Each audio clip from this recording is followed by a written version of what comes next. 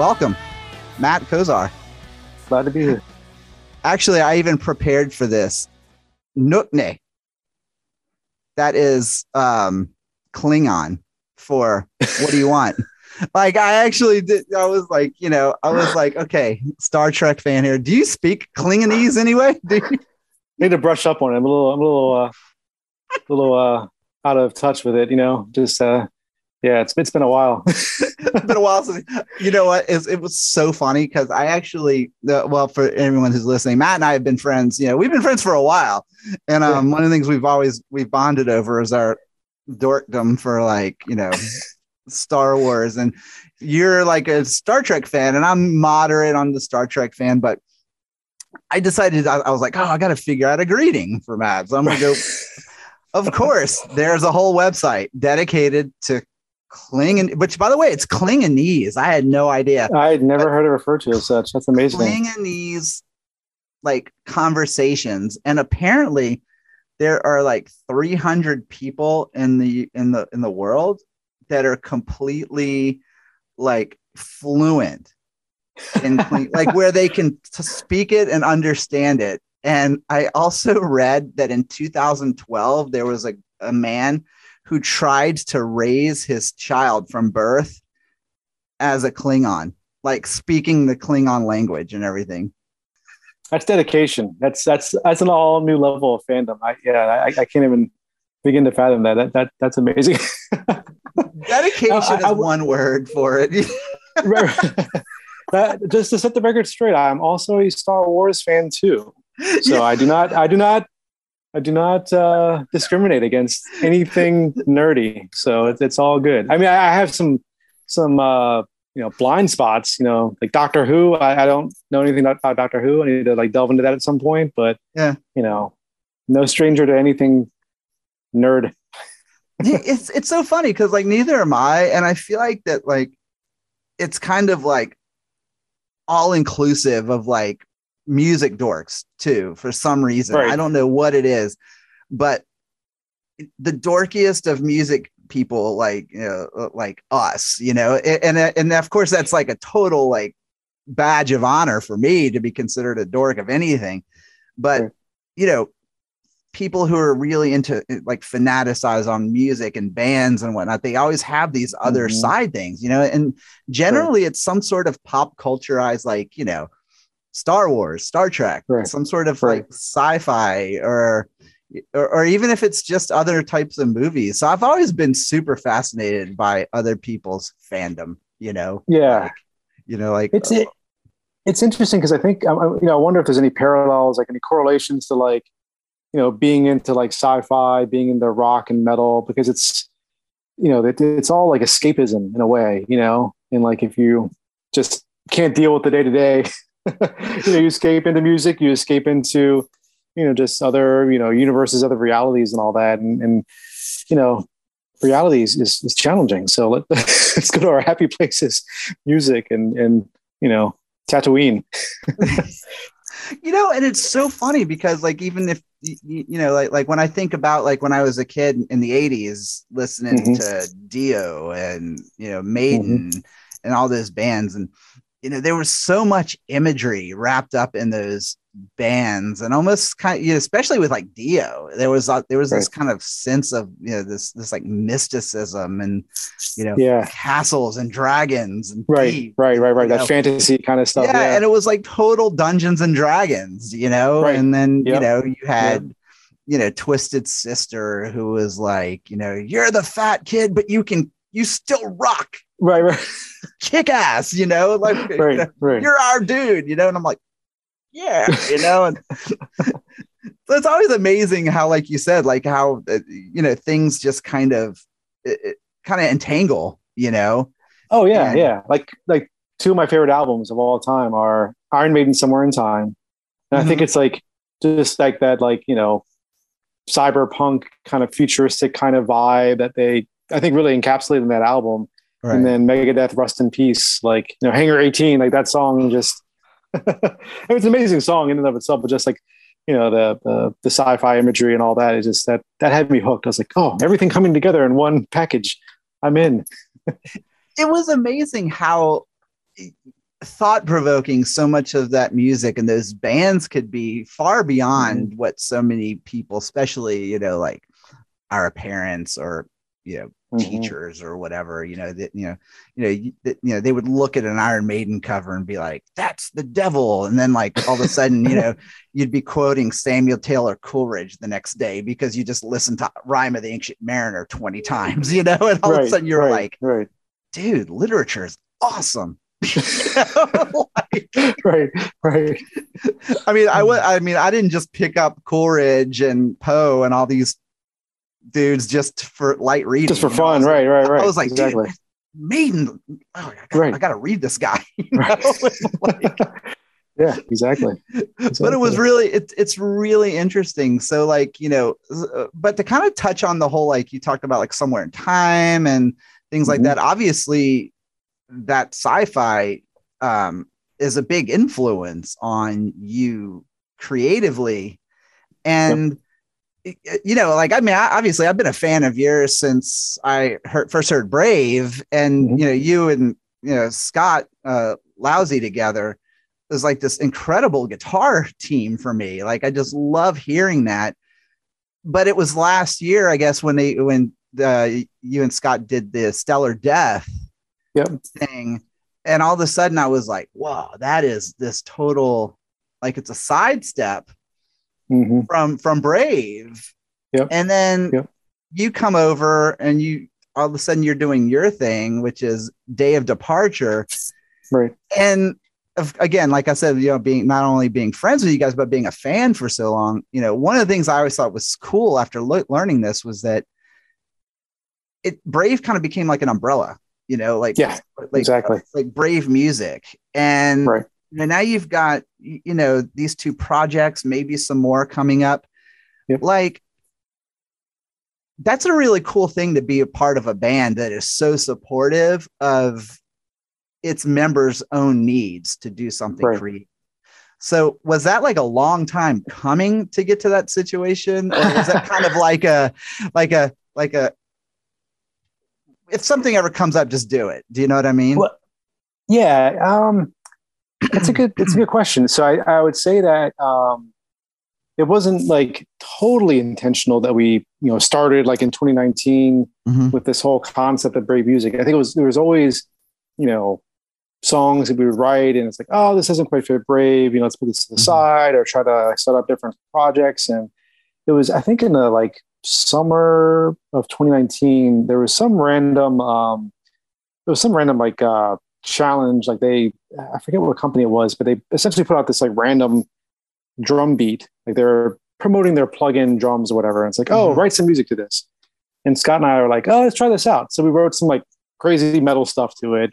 We approached it from different perspectives. He has like a really significant, we both, come from a metal background, but he has more like that prog kind of flavor. And I've got, more of like a, I don't know, death, post-rock metal kind of stuff. And so it was like interesting how we approached it so differently. And we're like, this is kind of cool. Wondering if we can like somehow merge this together. And it was all instrumental, right? And it was like super easy to do because we have recording studio stuff at home. And so we decided to try it out, just get together and work on some songs like with that kind of a mindset. Let's do some instrumental metal stuff that we probably couldn't pull off live. Let's like really challenge ourselves, like not be constrained by what we think we need to play live. And that was sort of, we worked on a couple songs like, yeah, this is pretty good. And then it evolved into over the course of like 3 or 4 months in late 19 into early 2020, like Stellar Death was basically born. And we released the album in 2021, but it was all in that first few months that we had this like really creative output of all these different songs. And then it sort of further evolved into like us exploring like really ambient kind of stuff, which for me has always been sort of like that soundtrack sci-fi kind of component. It's always been something that I've been drawn to. And it's like, how can we integrate more of that into this music too? So, and I mean, for that, so that was the organic way it happened. And then it was like, well, we have all these ideas and let's put it out, let's do something with it. And it was kind of the, idea of Scott to like say, like, let's have it under the Brave music umbrella. We're still Brave, we're still collaborating together. And, when we were looking at the suite of songs that I had written for what is now known as Day of Departure, it's like, we should have this as its own distinct thing too, sort of following that model of like, it's not quite what we would typically do with Brave in and of itself, but we're all going to collaborate. We're all going to work on it. Let's put it out and not constrain ourselves by what we could or should be, putting out with Brave. Let's just do what we want to do. And I think it's evolved into a really cool concept that, gets all the ideas that we want to get out there and exploring different styles of music and, looking forward to doing more and doing other types of styles and such with the same, cast of characters that are in Brave. I mean, another thing that I really loved about this whole concept is that, well, for one, it's kind of like a musician's union. Like, you've already got like, I mean, like, how fucking cool is that just to be like, I wish I knew somebody who played violin, and like, right. I have one of those, like, right. So it's this really kind of cool concept, from someone like myself, who's also a songwriter and a musician, to have, I mean, I don't have that, but to look at what you have and like what you all have as a core group, like, you've got so much at your disposal that you're, like, and like you said, like, I mean, basically this album, it was almost everybody in Brave, if not everybody in Brave, but it's not Brave and it doesn't sound like Brave. And so it's, you were in the captain seat, like, was that kind of a weird role for you to take, knowing that, you're not really in that seat, say, like with Brave? Like, how did you adjust to that? And how did they work with you? Yeah. I mean, I think, we always are able to collaborate with one another. I mean, that's one of the reasons why the Brave music concept works. Like, we just work well. We like each other. We work well together with each other. And I think it's coming to the table with this whole concept, like sort of like, 90% there. It was not anything that was like, oh, I'm in the driver's seat, I had to have this, do this way. I was like, that wasn't the case at all. It was more like, here's the foundation for these songs, and need help thinking about how to like frame out the drums, and here's some ideas for the bass, but there's plenty of room here. And the interpretation of the lyrics that I had with, working with Michelle, like, she brings to life the lyrics in ways in which that, I didn't really even foresee when just, thinking of the concept. So, it's starting with like an initial sort of palette of songs, but it really evolved and takes shape by virtue of the way that we're all able to collaborate. So, just had that little bit of a push, like, oh, let's work on something, this concept that's a little bit, different from what we would typically do on Brave. But again, just it's been great to be able to have everyone contribute, understanding that we all come from like these varied musical backgrounds too. Like, we all have different influences that I think we were allowed to, tug on to be able to integrate into this and to make it sound, unique, different, and just really happy with it. And I think the other thing that I've really loved about, especially the album, is that I feel like sometimes when band members peel off, and do something on their own, sometimes it's so blatantly obvious. You're like, oh, so that's the element of that band. Do you know what I mean? If that makes sense. Like, kind of like when Adrian Smith left Maiden and he put out the ASAP album. I don't know if you ever heard that, Silver and Gold. And it's fucking amazing. He sings lead on it. But you could tell the element of Maiden that he was, whereas like with this, like, it's almost like you didn't take anything of like Brave, and like, this is like your strictly like your own thing, which, so it's almost like you kind of divided yourself. Like, you're like, okay, Brave's cool. You have your influence in Brave and you have your sound in there, but it didn't necessarily come over with you. Like, this is like something completely different than what you're used to playing. So was it kind of like a cathartic thing? Like, or was this kind of like a sudden thing where you're just like, oh, I didn't know I had this in me like that, you know? I, I wouldn't say it's like cathartic. It was more just, you know, again, me coming from like a, you know, different sort of background of music, you know, just wanting to explore this. And again, knowing that, you know, have these extremely talented musicians within Brave, it's like, why don't we like focus in on, doing music in this style and maybe, you know, playing things a little bit differently, or like in the case of like the vocals, you know, one of the things that we were pretty cognizant of when we were recording was, or for the most part when we were mixing, is how do we, you know, not have the vocals necessarily be at the forefront. You know, this is it's not vocal driven. It's like the vocals are another component of the overall, you know, wall of sound. It's, Right, you know, right. it's not so with it trying to be more, you know, akin to what you would hear like with like a more of like an ambient kind of album where it's you want to get lost in it, you know, even though it's still within the guise of a, you know, a rock sound, and you have sort of similar structures to rock music or whatever. It's not really, a lot of the songs really aren't something you can just like sit down and quickly listen to and get some, it's, you have to really sit down and take some time with it and then run through it. So for people that are really into, you know, 8-minute long songs and, you know, again, atmospherics and all that, you know, this is something that I think you'll dig. If you're looking for like 3.5 minute, like pop rock ish kind of songs, you're going to be disappointed. Keep moving, bro. Right. Exactly. And that's intentional. So it's like, if that's not for you, you know, then cool. There's plenty of that out there. Yeah. I mean, because listening to the album, one of the things that struck me the most, of course, is being such a fan of melody that I am. Like, I love the melodic sound of it, but I'm also very much into soundscapes also. Mm-hmm.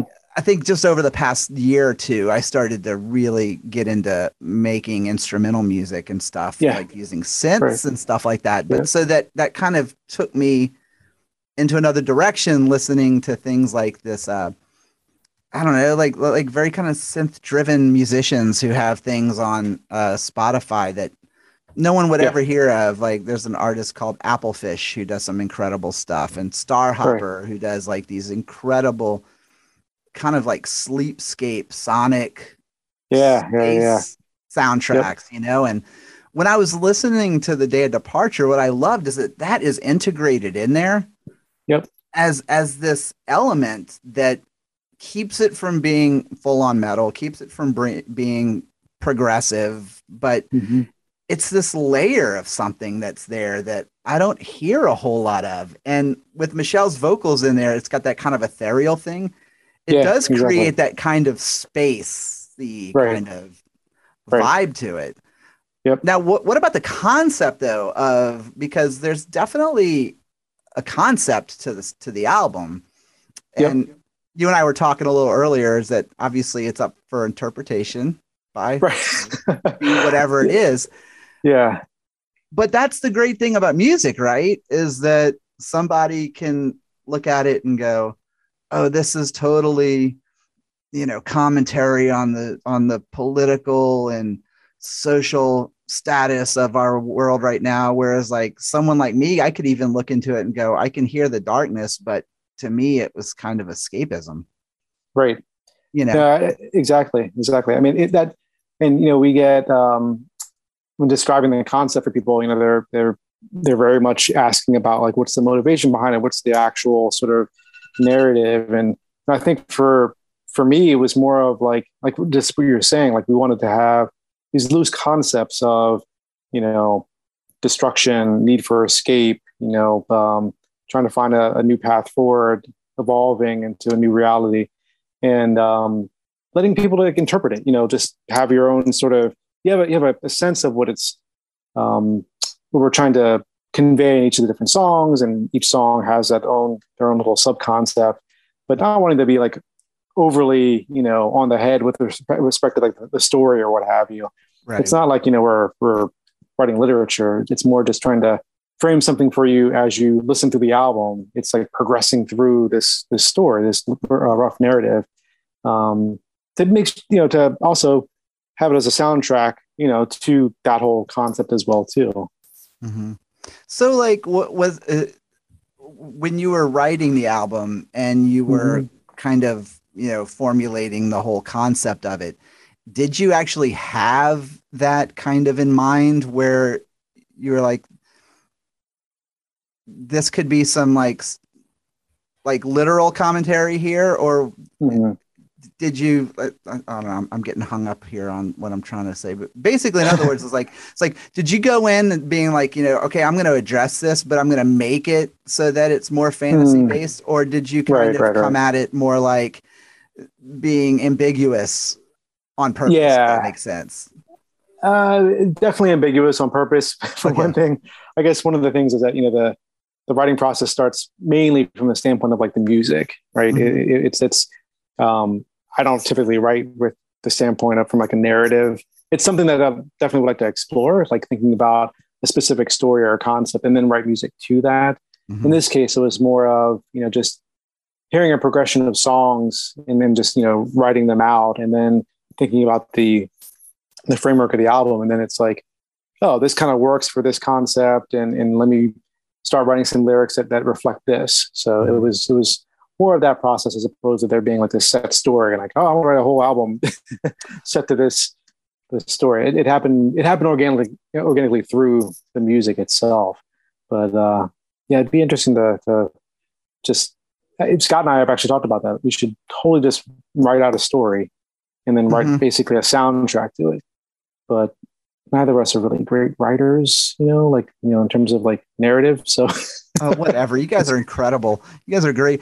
But that totally answered my question, because it's funny because, in my mind, when I was listening to the album, there was a part of me that was like, okay, I could kind of hear this being a conceptual, narrative. But at the same time, I was able to listen to the album on shuffle and not feel like I was coming in the middle of a story or something and going like, wait, what happened? Do I need to go, back? But it's almost kind of like Dark Side of the Moon, right? In the sense that, you can listen to Dark Side of the Moon in sequence because it's made to be listened to in sequence.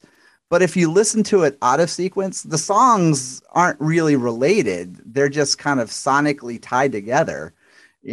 And so that's what I enjoyed about the album. But at the same time, there was a part of me that, there's the Queensryche fan of me that's like, I want the epic, I want the opera, I want the, the Dark Side of the Moon comparison is that's awesome. If you play this album to the Wizard of Oz, it doesn't sync up. So just, making sure you understand that. I actually heard that if you play it along with The Wrath of Khan, that they actually all end up on Fantasy Island, with Ricardo Montalban. No, if you play it at the very beginning of The Phantom Menace, the Star Wars, it still doesn't make the movie any better. So here's how you need to see. This is where you should just go ahead and hire me, because I've got these great ideas. Is that here's what you need. Here's how you push the album. You say, put it on at the same time as Phantom Menace starts, but then turn Phantom Menace off and continue to listen, and then it'll just be this experience. Right, exactly. In fact, take your Phantom Menace VHS tape and throw it out the window, and then you'll just enjoy it even more. I saw a meme one time that said how to watch Phantom Menace, and it said open up DVD case, throw in trash. That's pretty spot on.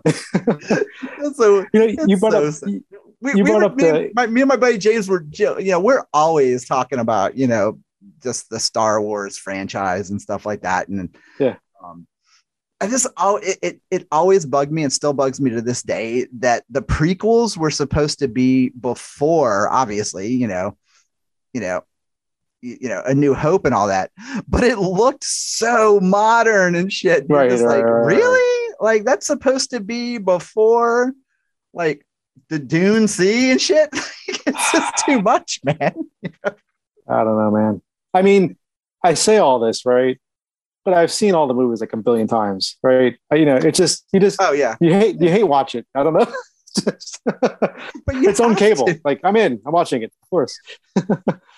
Like, I think it was probably about 9 years ago. So like my wife was such a good sport, and she was like, all right, you know what? We're going to watch all 6 of them. Cause that was all before there was at the time, Yeah. Poor thing, man. She fell asleep right before the battle at Endor, and she made it all the way. And then I didn't have the heart to wake her up, So I was just like, wow, you really pushed through it. It's okay. Oh, I mean, the fact that she made it. That's a good run. That's Attack of the Clones and all that crap. Yeah. That is a pretty good run. Yes. Oh man. Solid run, Hey, look, I went and saw Han Solo twice. Oh. Why? I have no idea. Man. That's the one. I've only seen that once. I saw it in the theater. Yeah. I've yet to see it again. I went opening night, and I went with my brother a week later, and it didn't get better. Right, exactly. Sometimes, it's interesting. Sometimes, like, I'm a huge movie nut just in general. Mm-hmm. Like, pandemic has been killer because I haven't been able to go to the movies until, fairly recently. Mm-hmm. But I find myself like, going in always with like really high expectations for everything. And then, kind of being like, it was good.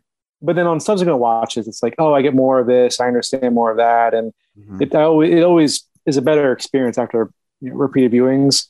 But I never want to watch the Solo movie again. I don't think I want to watch that. I almost forgot it existed until I just brought it up. I know, exactly. You put that back in my mind Matt now. Kozar, for reminding me that Solo exists. And the Phantom Menace. Good God, man. So, truthfully, the whole Day of Departure concept album was to ultimately create a situation where we have this interview, and for me to bring back Solo into your mind. It was my basic inception. I'm incepting you with the movie Solo. This is wow. Okay. This is like the metaverse. Mark Zuckerberg is like, rolling over in his grave. I am so glad I did not take an edible before this interview, because I would be like under the desk, fetal position, being like, gotta go. No, can't do it. Too much. Oh man, that's hilarious. But and I love the breakouts like this when they happen. It's always exciting for me because it means like we're engaging. But like I do love that to kind of go back when we were talking about like narratives, was that like with the whole idea of concept albums, like to me, and this is just my opinion, I feel like if you're gonna do it, like you get one good one. Like that's just my my experience, with a full on, like to me, like Queensryche had Mindcrime, like that was their magnum opus for that. But my favorite album is Promised Land, which is the one that came out 2 albums later, because of the idea that each song was its own concept. You know what I mean? And so you didn't really get like the whole Mindcrime kind of story to it, but you did get songs that were full of depth, right? And I feel like that's what I got on this with the Day of Departure. So if you had to kind of foresee or kind of like in your mind, if you were excited about visiting a narrative or a concept, like what would that look like? I mean, like, what do you think? Like, where would you pull that inspiration from? Yeah, well, I mean, I had to go back to more sci-fi movies. Yeah. Just go back to the catalog and think about different aspects, different components of it. I mean, I think, one of the things, so for Day of Departure, I'd have to really think about that. And again, because it happened so organically, it wasn't anything that was really that intentional. So it's just one of those days. It just kind of comes to you. It sounds corny, but that's just kind of how it worked. But that's the best stuff, though, is that when it's not forced. Yeah, I mean, when it kind of presents itself to you, as opposed to you having to dig for it or so. Right. And it's not like it's a brand new concept. It's basically concepts that we know from, if we read comics and watch sci-fi movies. It's something similar, but again, it's just my own interpretation of that whole narrative story. So it just it'll come to me, you know. Yeah. So won't force it, and just have that be something that the minute you force it is the minute it's terrible. Oh yeah. So it might be like maybe 10 years from now when you have the Next Day of Departure album or something, but it'll be intentional and it'll be organic. Well, that'll be 7 years before the next Brave album. Well, you know, we got a lot of irons in the fire. We got a lot of projects happening, you know. Hey, man, yeah. And I'm glad you actually said that, because, you know, like I said, like being a fan of Brave, like I am, though, is that one of the things I do love about this whole concept is that there seems like that it's more open for there to be a flow of music.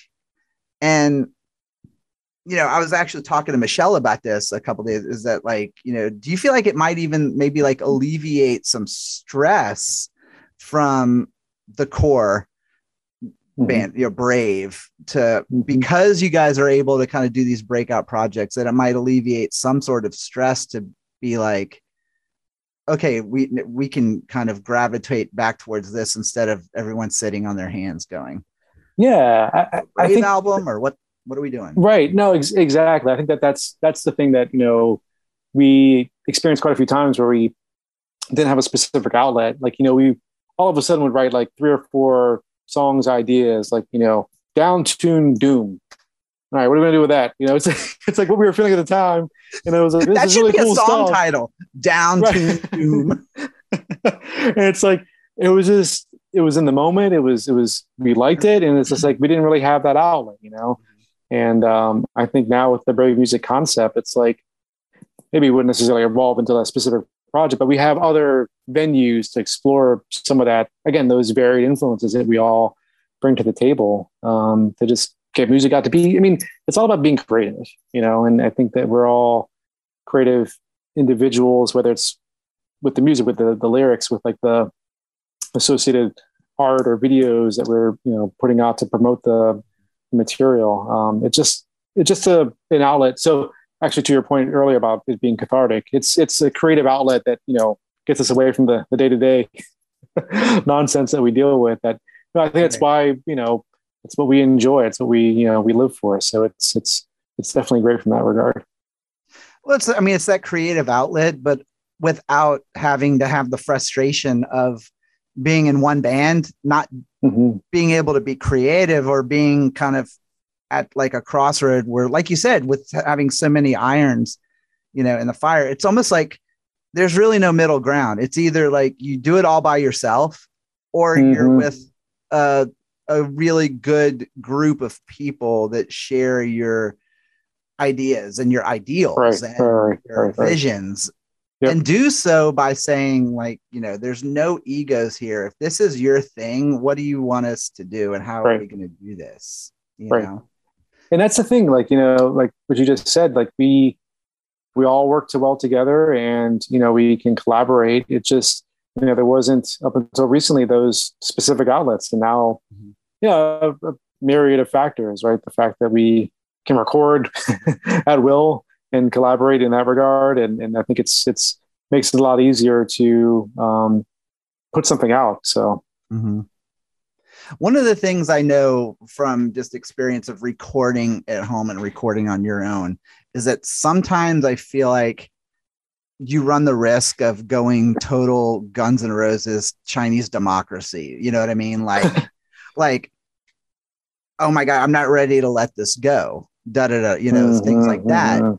So with this project, again, with this kind of being your thing, was it at any point hard for you to let something go and to where you were like, I just wish I could have held on to that a little longer? And if that was hard, how did the other members play into kind of being like, nope, come on, Matt, you're good. Enough, you know? You don't need 2 more tracks of synth on this. Like, we're good. Right. You know? Well, so that's a good question. So I think for me, it's less about, you know, the mix and the actual sounds and getting like the perfect amount of compression and EQing, and like that doesn't matter to me. It's like, if you can get the general vibe of the song and it conveys again, either the vibe, the feel, and it's not the most polished of recordings. Let's get it out. I don't want to like, spend months and months and months of trying to perfect the specific sound of it if it ultimately captures the spirit of what the music is trying to do. And a lot of the, actually all of the mixing was done by Trevor, the drummer for Brave. Yeah. And, we talked about just like the general concept of like the sound, and had some ideas for other albums that were kind of similar to what we were trying to achieve. And he did an amazing job of, getting us to where, we wanted to have it. And it just went fairly quickly from that standpoint. Now, as we got to the point where like the mixes were sounding good and all, that's where it was like, oh yeah, we should have another guitar part here and all. So that's the part where it gets dangerous. Well, and I think it gets back to like wanting to make sure that there was that consistency across the album with like the big sound, the layers and all that. And right. As you were going through and recording this over the course of like, 2 years or so, something sounded good at that point in time. And it's like, as everything is sort of framing out and getting a bigger picture of the album, this doesn't quite cut it as the rest of the stuff does. So what can we do here to get it to be a little bit more consistent with the overall album concept? Even though, like you were saying, each of the songs has its own vibe, feel, they can stand on their own. You want to have some consistency throughout the album. So, and then, one of the things was just trying to continue to explore different ways, different textures with the guitars and all of that. And, one of the things that we do quite a bit on this album and try to do in the Stellar Death stuff is try to get to atmospherics by playing guitar and not keyboards. So a lot of the ethereal stuff that you hear on the album it's not keys. We have very few key parts on the album. So just trying to, repurpose the guitar in different ways and in approaching guitar through, whether it's playing EBow or just washing things out with Verb and all that. Yeah. Something we pride ourselves in trying to, explore guitar in that way as well too. That goes back to that Somewhere in Time, the Maiden concept of, I don't know if you remember, but if I think, was it on the back of Power Slave or in the liner notes where it says something about like they boast like there were no keyboards used in the making of this album, and all of a sudden Somewhere in Time comes back and it's like synth guitar by Dave Murphy. Right. But exactly. Again, it kind of goes back to that whole thing, which I loved, was that it's that kind of mounting on or bonding onto technology without kind of like Rush talks about, like it's spirit radio, all this machinery making modern music and still be open-hearted. So it's like you can take these things and still create something really beautiful, even though it might be somewhat of a synthetic sound. But the fact that you were using guitars on this was it's pretty mind-bending, actually. So like, how did you how did you get to those sounds? I mean, like, is that something translating the sounds from your head to like the actual what's coming out of speakers? Like, how hard or impossible was that? So I mean, I think it comes a lot from the influences. I don't know what you'll think about this, but a big guitar influence for me is the Edge from U2. I mean, he was one of the first guitar players that I recognize that used EBow and like really sustained sounds and like the pedaling on the guitar for like that like jangly kind of sound. Which for me, I don't know if this is like documented history of how like post rock evolved, but like a lot of those kind of sounds or whatever made their way into what Explosions in the Sky, Mono, those types of bands do with like their trem picking and all that. So it was kind of like playing metal, really fast metal. The trem picking stuff comes second nature. So it's like, well, why don't we start spacing out with it? And I think just my interpretation of, or the combination of all those different influences, sort of have evolved into being able to like create these different kind of textures, which I think have been interesting to integrate into the music. So it's been fun, exploring that. I'm always curious about folks like you who make this kind of music, because it's pretty far removed from the kind of music that I generally make on my own. But just since I started getting into the instrumental music, is that, and I'm curious to know if this is how you are, is that I used to think that it started out with a sound in your head and then you had to find it.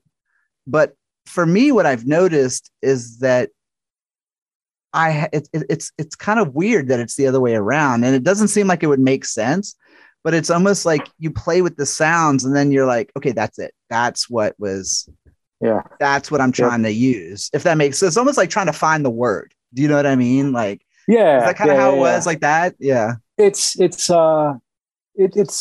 that. And it's also like, you're sort of reflecting, you're like, I want to have a song that is just really lush, layered, that then just devolves into chaos. And it's like, all right, that doesn't tell you anything about, like, what kind of notes to use or whatever, but you're just like kind of going with that effect it's going to be, right. You're just kind of going with that kind of like overall structure, that dynamic that you want to achieve with the song. And then it evolves into whatever it is. And it's like, all right, that's cool. So that's generally how I will approach writing, is trying to figure out what kind of dynamics or emotions or vibes that, we're trying to create. And it could be that, if you're trying to have more atmosphere to it, it's like, okay, I have some standby sounds and styles to go to, and then see where that evolves, versus that of, something a little bit more on the, you want to get aggressive or more on the metal end of things, just you gravitate towards those sounds and styles. That's so fascinating to me, is just sound. Like, I feel like for so long, just being a folk singer and songwriter, like I'd been for years, is that you don't really grab the concept of sound, except for, I'm looking for warmth, like what kind of sound I'm getting from a guitar or where the mic placement is going to be. But, once now that I've gotten really into soundscapes and stuff, that is a whole thing that's like, now my ears are tuned completely different. And in listening to this album, that was one of the things that really kind of excited me, was because I love that it's a listening album. Like you said earlier, like, there's some albums you can put on in the background while you're working and not paying attention to it. And this is one of those albums, but it's one of those albums, though, that at the same time, I might have it on while I'm doing something. And then all of a sudden I'll go, you know what? I need to stop. I need to, really listen to this. And I put the earbuds in, and there's a lot of attention to detail that went into creating a great scape for that album. Yep. No, definitely appreciate that. I mean, there's a lot of intentionality that went into all that. So, I think the other thing that try to do is have these varied layers as well too, in terms of like the different textures, whether it's the spacey guitars or bringing in more of like, your mild distortion guitars and then getting heavy and all that. And I think, I think the point you were making earlier, that is really a factor with us being able to write music like this now, is that we're not constrained by, the one amp that we have in our bedroom, right? That we're playing with. We have, thank God, man, a lot different plugins among kids, right? So it's just like, it's almost, overwhelming how much you have access to think about different soundscapes and all that. So it's really, it's really freeing. And I think it allows you to, really explore those things that you maybe always had in your mind that you didn't have the right gear or avenue to really explore it. And now it's like, yep, all right, I can figure that out now with like 1,800 reverbs. Seriously, it's a wonder to me how anybody, I don't know how, so I'm 48, so I don't know how old you are, but like, it's a wonder to me that anyone my age actually stayed trying to be a musician, because I had a PV Audition 20 practice amp that had like a pull blue knob for distortion. Oh yeah. And it was terrible. And but I played the fuck out of the thing. I played it in my first band and everything. And now like I've got Amplitude and I've got all these rack effects and all this shit. And I'm going, It's so depressing. Like, where was that shit when I was like 13, man? I would have never left the room. I barely did as it was, but yeah, you know, it's good and bad. You know, one of the things that actually Scott and I always talk about is how, you know, you have all these different abilities that, you know, access all these different sounds, and it's really good from a creative standpoint, but it's also, I don't know, just for me, current music, everything sounds so overproduced and pristine that everyone sounds the same.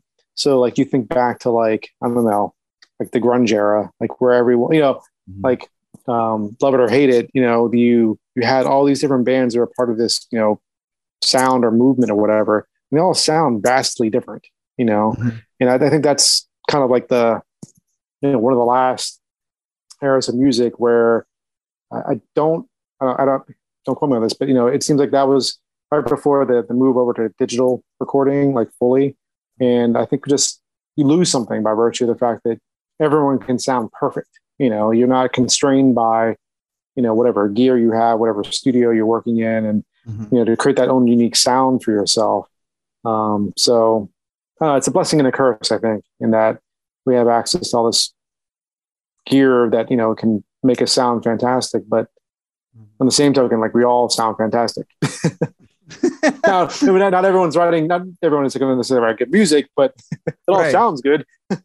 Well, you know, it's funny because I was talking to a band, some friends of mine from Finland, Jess and the Ancient Ones, who they're kind of like an occult rock band, and they record digital, but they figured out a way that kind of goes back to like what you were saying, is that like, you know, while they've got all these things at their fingertips, they were like, we don't have to use it. Like we can just mic the amp and go into a mixer and then into the, you know, computer or whatever, and, you know, take an analog approach to, you know, recording digitally, because to record analog is insanely expensive now, you know? Yes, exactly. And so, you know, so there is this way of approaching it, like you said, like with, you know, even though if you have like way too many, like you don't have to use any, or you don't have to use all, or you don't have to use any, you know? Right. And, you know, but it's so easy. It's so easy just to turn that compressor plug-in on and make it sound great. It's like, oh my God. But it's like, you know, it's so funny because like when I go back and you know, like you listen to some of those real raw 80s metal albums. I was listening to Stay Hungry the other day by Twisted Sister. And those guitar tones are just horrible. Like they're so gnarly, man. But it's like, so, I mean, like you can hear the pick, you know, kind of scraping on the string, and, you know, and like the pull offs on the, you know, when JJ French is doing his lead, you know, and I'm thinking to myself, like, you know, there was this age of innocence to it, but kind of like what you said, though, I can tell the difference between, you know, JJ French's rhythm playing and say KK Downing's playing on Screaming for Vengeance versus, you know, Warren DeMartini from Rat, you know what I mean? Like, so you had like three completely distinct sounds. None of them were like overly processed. It was like whatever amp they were using, whatever guitar they were using, you know, if they Frankensteined their instrument or whatever. Exactly. Yeah, I mean that's I don't know. I feel like we're missing something. I'm missing out on something for that now. Today. Oh, to make it. I'm sure there is. Let me just use this plugin called "Sounds Like Nothing." You know, yeah. I'm pretty sure that has to exist because you thought of it. It exists. That was kind of like what, like I knew we had hit some sort of a really weird musical pothole when they came out with the grunge guitar pedal. Do you remember that? Like, I was just, I remember going, really? Like, it's like an overdriven Marshall combo. That's what that is, man. Like, right. A pedal for it. It's like, yeah. I don't know, man. But so what do they like to do towards the end of an interview when I'm talking to people, is especially because people are going to be hearing this for the first time and they don't necessarily know that, you know, you're an awesome dude or whatever. Or maybe hopefully at this point they'll know. But like, I love to ask like curious questions, like, like what was it that made you pick up a guitar? Like what, we all have that story, but what was that moment for you? Yeah. I mean, it's a couple different things. I mean, my uncle, he had played the guitar and was just always sort of drawn to it, and was always into music. And then it was like I'm a little bit younger than you, so it was like the late early 90s, late 80s or early 90s when I really got into Metallica and into grunge, Alice in Chains, and Nirvana was huge for me. Making me feel it's common, man. No, I was in middle school when Nirvana Nevermind came on the radio, and it was just like such a different sound. And I mean, it was like, it was all the metal stuff and that. I was like, I got to play guitar. So I got a guitar in 7th grade and it just played and played and played and played, most of high school, just came home, played guitar. And it was really just born out of a love of music, and guitar was the option to try to get into a band and all that. So now, are you trained? Like, do you have any lessons, or are you completely self-taught? No, I took, the high school I went to was great. I actually had a guitar class all 4 years of high school that, didn't get like, one-on-one instruction, but for 45 minutes every day, I got to play guitar. And we learned lots of theory. That's cool. That's awesome. Yeah, it was awesome. It was fantastic. Yeah. But we got some basic theory stuff. And it was also, there was, 15 other kids playing guitar. Everyone had different styles. And like, part of the curriculum was that you had to, play guitar, play duets and play with each other in terms of like working on timing and all that. And it was great, not only from the standpoint of just learning to play guitar, but learning how to play with, other musicians. So that was huge. And then had, separate lessons from that, where once I really, really got into the guitar, I was like, I need to like take it to the next step in terms of just like technique and all that. So had some private lessons for a while. Never got to the point where, I can like sweep pick like Yngwie or anything like that, but just, got enough technique and, practice to get by. Yeah. So learning that, like you said, like learning how to play with another guitar player, like, do you find yourself preferring to play with a second guitar player, or do you ever feel like you'd like to just sometimes be the only one, or at some point be the only one? You know what I mean? Like, yeah, I guess I never really think about it from that standpoint. I always think about, like, whenever I'm writing with the mindset of having 4 or 5 guitars playing, Oh, yeah. Okay. So whether it can be just one other guitar player sort of approximating casual here on the Day of Departure stuff, there's tons of guitars layered on top. So, I think that there's different ways that we know if we eventually play this stuff live, we can, figure out who will do what when. But I think it's always with the mindset of having, other guitarists playing at the same time. So I think the part that was critical is just having that be the basis to have rhythm. Not. Oh yeah, yeah. So playing to a metronome is always helpful, but just being able to adapt to others and their rhythmic, sort of tendencies. Whether you're playing in front of or behind the beat and all that. I think that was really helpful to be able to play with others in in bands and what have you over the years. I mean, because it's such a different approach when you're composing, writing, conceptualizing music in your head. If if you've got that sound already kind of ingrained in you, that it's going to be for multiple guitars, that's a cool thing, because that means you're would it be hard for you to transition though? Like, let's say if you had to do something, and well, actually I've seen Brave with you as just the guitar player when Scott couldn't right make it. Yeah. Like, that was challenging. Yes. I was just gonna say, how was that? I mean, how was it? I mean, I can tell you it was awesome, so tough shit for Scott, but like, I thought you guys were amazing, Right. and I love the guy, but like, what challenges did that present to you though? Like having to kind of figure out what your part was or what to. It's not so much that. I mean, I think we can play the parts so we know the parts. It's more of when you're playing live, what's the part that's going to be important for the live setting for the song to sound like the song? Mm-hmm. Is it that, that little melody part that you're playing, in addition to like the rhythm part, or are you going to let, Shuvo on violin do his thing and or have him like do some of the guitar parts. So it's trying to figure all that stuff out. And I think in Brave, having the violinist being able to, fill in for some of those gaps was helpful. But, right. Being able to, with the Brave stuff, we know all the different parts. So it wasn't so much of a challenge. It was just, again, trying to make sure that whatever we're doing stays true to the song. So, I mean, we pulled it off. It was fine, but it definitely sounds much better when we have the full complement of the six of us playing. I love it all, to be honest. Yeah, right. All right. So what was the first concert you ever went to?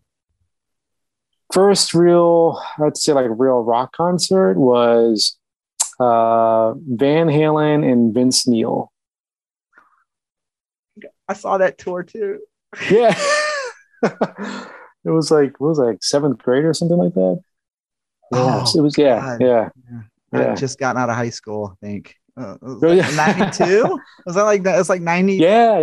93. Exactly. Yeah. And Vince Neil was like, at that point, I was like, yeah, it was fine, but it was he had Steve Stevens playing guitar. I remember that he had Steve Stevens and he had the guy from Enough's Enough playing drums. I don't remember that. Right. Yeah. But Steve Stevens, he's another guy that like I love because he was always taking the guitar to different places, not being, he could play the crap out of it too, but just, being innovative on it, and that was just, that struck a chord with me about how he was able to just create all these wacky sounds, but not doing it, doing it in service to the music and the song, and not just as a gimmick, like just for show or whatever, like, like the guy from Jackal using a chainsaw or whatever. That's a random pull. I don't know what made me think of that. Hitting a little too close to home here. Literally, they're from here, right? So that's right. It's terrible. Oh my God, dude. I don't know what it is about Atlanta. Man, I haven't thought about Jackal in 25 years. Man, what was that? What was their big hit song? I can't remember. It's a Lumberjack song or something? Lumberjack song, yeah. Oh my God. Man, I don't know where that came from. Maybe it was just because knowing you're in Georgia, I was like, man. I need to stop talking to you, man, because between Solo and Jackal and like, I feel like, bad shit comes in threes, man. There's gonna be like one more and something really bad's gonna happen. You're gonna bring up something really bad. Like, I don't know. Just give it some time. It'll happen. We still got just a little bit. Dude, if you message me one day, you're gonna be like, Vixen. I'm gonna be like, ah. Oh man. So what was the last show you saw? I actually went with my niece this fall to see a band. Oh man, what was the name of the band? Shoot. They have a real, I think, Springsteen vibe, but they're like more millennials. The Bleachers. So it was a good. Never. Yeah. So she had an extra ticket, and it was like, "You want to go?" And it was actually, they were playing at the Anthem in DC. I don't know. Oh yeah. Have you been to a show there when you've been? No, but I'm familiar with it because there were a couple of times that I was thinking about going. Like, it's like a cool little like theater venue, right? Anytime there's like anyone of remote interest to go see live there, like just got to go because the venue is super cool. And I was like, yeah, I'll go. It'll be the first time seeing a concert since the pandemic hit. And it was actually really good. It was a good vibe. It was kind of, it's not the kind of music I won't listen to it per se, but in the live setting, it was energetic. And I mean, you said you felt old in this interview. I mean, I felt old, dude. It was like this slow. I don't know if they're probably millennials. They're probably too old, like whatever, Gen Z. So. But it was it was good. It was a good comeback from not seeing a show for such a long time. Yeah, I have to say, there's, I think for a couple of years I was okay, I was good, and then but now I'm starting to kind of miss seeing certain acts. Yeah, like it definitely made me weed out. Like it's like, okay, like you can only see Gwar so many times. I'm like, I think I've seen Gwar like way more than the average person needs to see Gwar, so I'm good. Right. But at the same time, I was like, Jeff Tate's talking about doing Promised Land in its entirety next year. I was like, oh, that'd be cool. I'm going to that. You know what I mean? Right, and so it's kind of interesting how the time away really kind of, like you said earlier, kind of not only just drew us into music, but kind of drew us into, watching movies and television. So, what was your binge watch for the pandemic? Oh, what was in my binge watch? Oh my God. I mean, it was just, like so much stuff. I'm trying to think of all the things that I went through. So I mean, apropos to this conversation, I did a rewatch of the entirety of Star Trek Next Generation. So and I need to do that. It was amazing. Oh my God. Just so good. I kind of, lost some steam for a while there. I'm now on Deep Space Nine. Going a little bit slower, but that was huge. And then I again, just being into like anything sci-fi. I got into Rick and Morty. I don't know if you're into. I haven't actually even watched that. No, dude, good.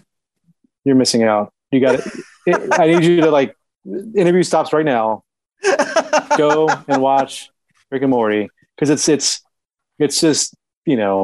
hilarious. It's like Family Guy meets all sorts, and they riff on all sorts of like sci-fi tropes and stuff, and it's stupid. It's just a great just half hour escapism, commentary on all things sci-fi fantasy. It's great. So that's awesome. That is awesome. So that stuff, yeah. Do you have another one that you could recommend? I mean, there's just so many things. We'll just go with those. Okay. Yeah.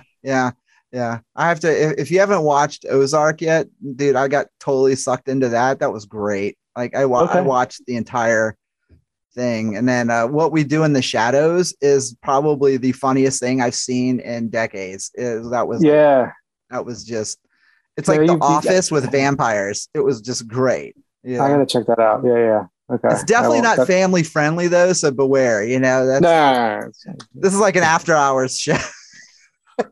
Got it. What is an album in your opinion that you feel like everybody should own?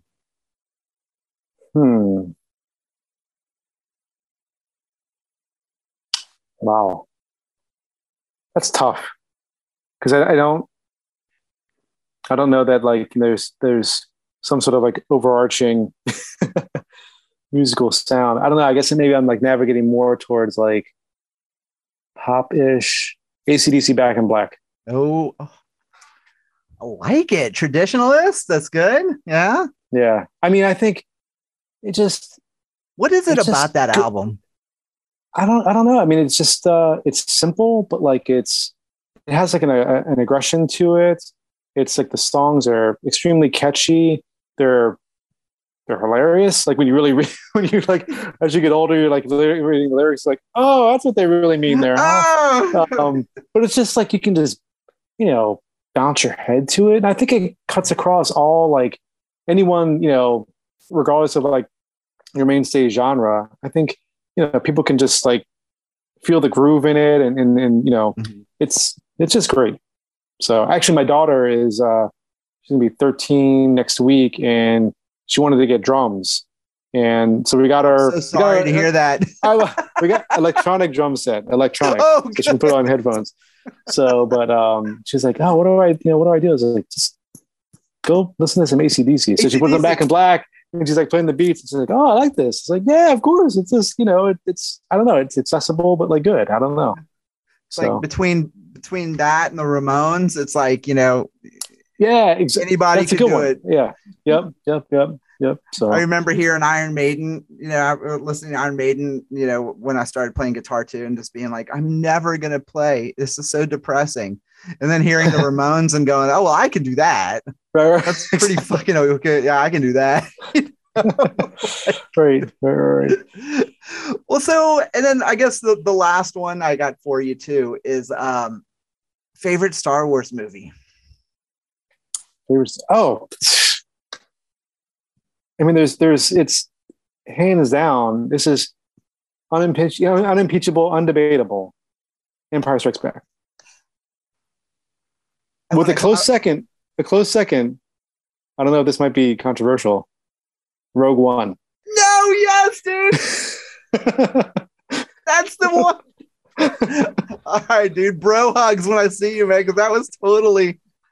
I can't even debate with you on this, man. I was kind of hoping you would say something else, but drop the mic. It's done.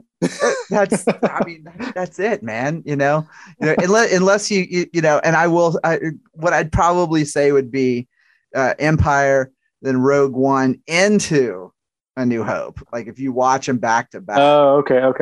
That rules, but you need to make sure you have nothing to do that day if you're going to do that. Because, but truthfully, the third one for me is the Ewok movie. Like the literal Ewok. Yeah.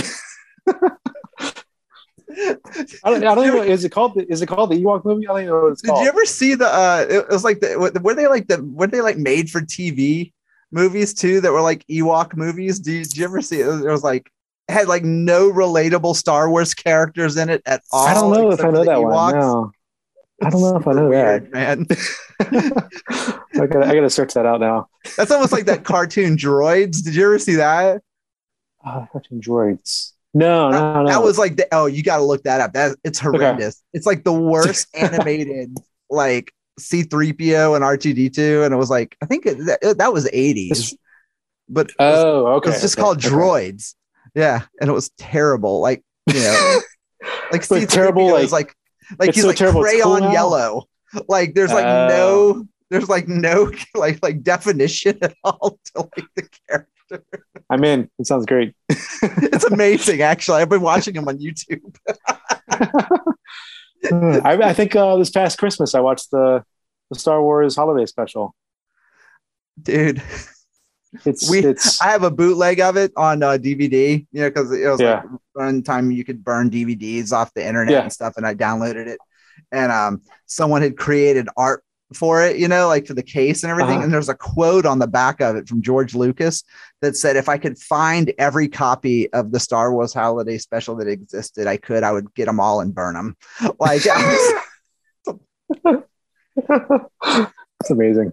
It's amazing. I mean, he's just not seen the vision of how amazing that whatever that variety hour was. Let's talk about the Wookiee porn. Do you remember that? Like when the Wookiee grandpa's watching Diane. Look, we did it. This is the third thing that we don't want to think about. What? That's it. That's it. Exactly. We did it. By the way, we got there. For next Christmas, you want to do this? Is that get people over and put the holiday special in, dude. I did this with my buddy James when I went to go visit him one year. It was like right around Christmas time, and I brought it. And there was like 3 or 4. It was like his brother-in-law and his fiance, and then his wife and me and him. And like we put it in, and dude, they were like dropping like flies, man. Like you'd look around the room and like one would be out, and then like you'd look over and then like another would be out. They were like sleep jerking and shit. Oh my god! And James and I just like pushed through the whole. It was almost like right, like a duel. It's right. Like, exactly. Are you tapping out yet? Right. Are you done? Right. Oh man! So we got the holy trinity of the Solo movie, Jackal, and Wookiee porn. Yeah. And with that being said, one more thing: are you guys going to do this live? Is Day of Departure going to be a live thing at all? And if so, like what are your plans for it? We are definitely working on that. I think with things freeing up a little bit, maybe late summer, fall, maybe target some venues, dates to see if we can get out there and play this live. So we'll see how it goes.